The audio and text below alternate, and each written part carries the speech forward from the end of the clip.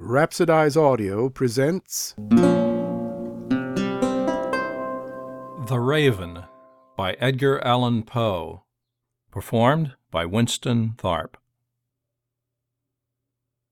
Once upon a midnight dreary, while I pondered, weak and weary, over many a quaint and curious volume of forgotten lore, while I nodded, nearly napping, suddenly there came a tapping, as of someone gently rapping at my chamber door. "'Tis some visitor," I muttered, tapping at my chamber door. "Only this, and nothing more." Ah, distinctly I remember it was in the bleak December, and each separate dying ember wrought its ghost upon the floor.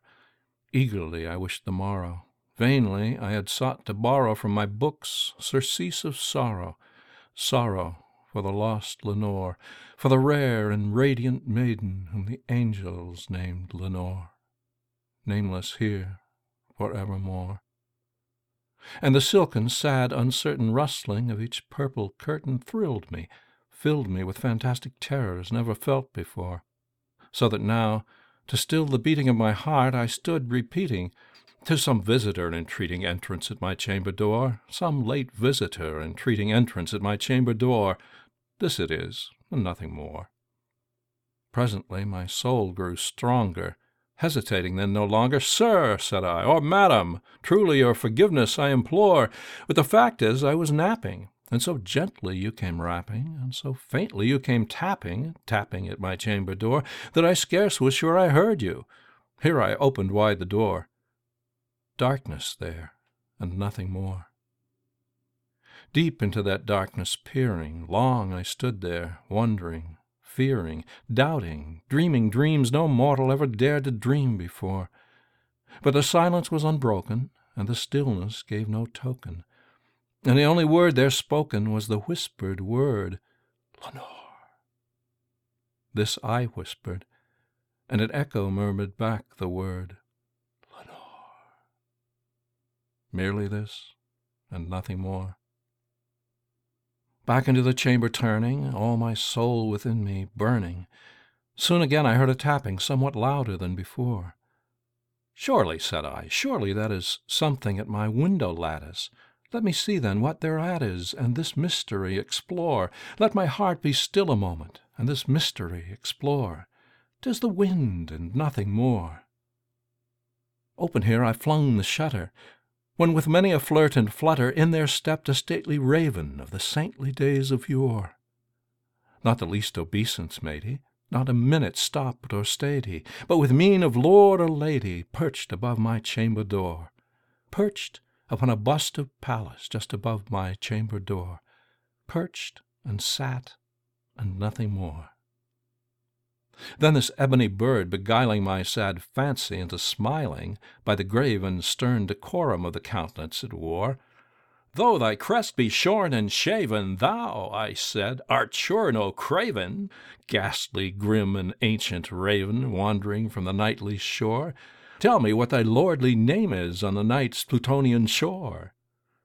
Quoth the raven, "Nevermore." Much I marvelled this ungainly fowl to hear discourse so plainly, though its answer little meaning, little relevancy bore, for we cannot help agreeing that no living human being ever yet was blessed with seeing bird above his chamber door, bird or beast upon the sculptured bust above his chamber door, with such name as Nevermore. But the raven, sitting lonely on the placid bust, spoke only that one word, as if his soul in that one word he did outpour. Nothing further than he uttered, not a feather than he fluttered, till I scarcely more than muttered, "Other friends have flown before. On the morrow he will leave me, as my hopes have flown before." Then the bird said, "Nevermore." Startled at the stillness broken by reply so aptly spoken, "Doubtless," said I, "what it utters is its only stock and store, caught from some unhappy master, whom unmerciful disaster followed fast and followed faster, till his songs one burden bore, till the dirges of his hope that melancholy burden bore, of nevermore." But the raven still beguiling all my fancy into smiling. Straight I wheeled a cushioned seat in front of bird and bust and door. Then upon the velvet sinking I betook myself to linking fancy unto fancy, thinking what this ominous bird of yore, what this grim, ungainly, ghastly, gaunt, and ominous bird of yore meant in croaking nevermore. This I sat engaged in guessing, but no syllable expressing to the fowl whose fiery eyes now burned into my bosom's core. This and more I sat divining, with my head at ease reclining on the cushion's velvet lining that the lamplight gloated o'er, but whose velvet violet lining with the lamplight gloating o'er she shall press, nevermore. Then methought the air grew denser, perfumed from an unseen censer swung by seraphim whose footfalls tinkled on the tufted floor. Wretch, I cried, thy God hath lent thee, by these angels he hath sent thee respite, and nepenthe from thy memories of Lenore. Quaff, oh quaff this kind nepenthe, and forget this lost Lenore. Quoth the raven, nevermore. Prophet, said I, thing of evil, prophet still, if bird or devil, whether tempter sent or whether tempest tossed thee here ashore, desolate, yet all undaunted, on this desert land enchanted, on this home by horror haunted, tell me truly, I implore, is there balm in Gilead? Tell me, I implore. Quoth the raven, nevermore. Prophet, said I, thing of evil, prophet still, if bird or devil. By that heaven that bends above us, by that God we both adore, tell this soul with sorrow laden, if within the distant Aidenn it shall clasp a sainted maiden whom the angels named Lenore. Clasp a rare and radiant maiden whom the angels name Lenore.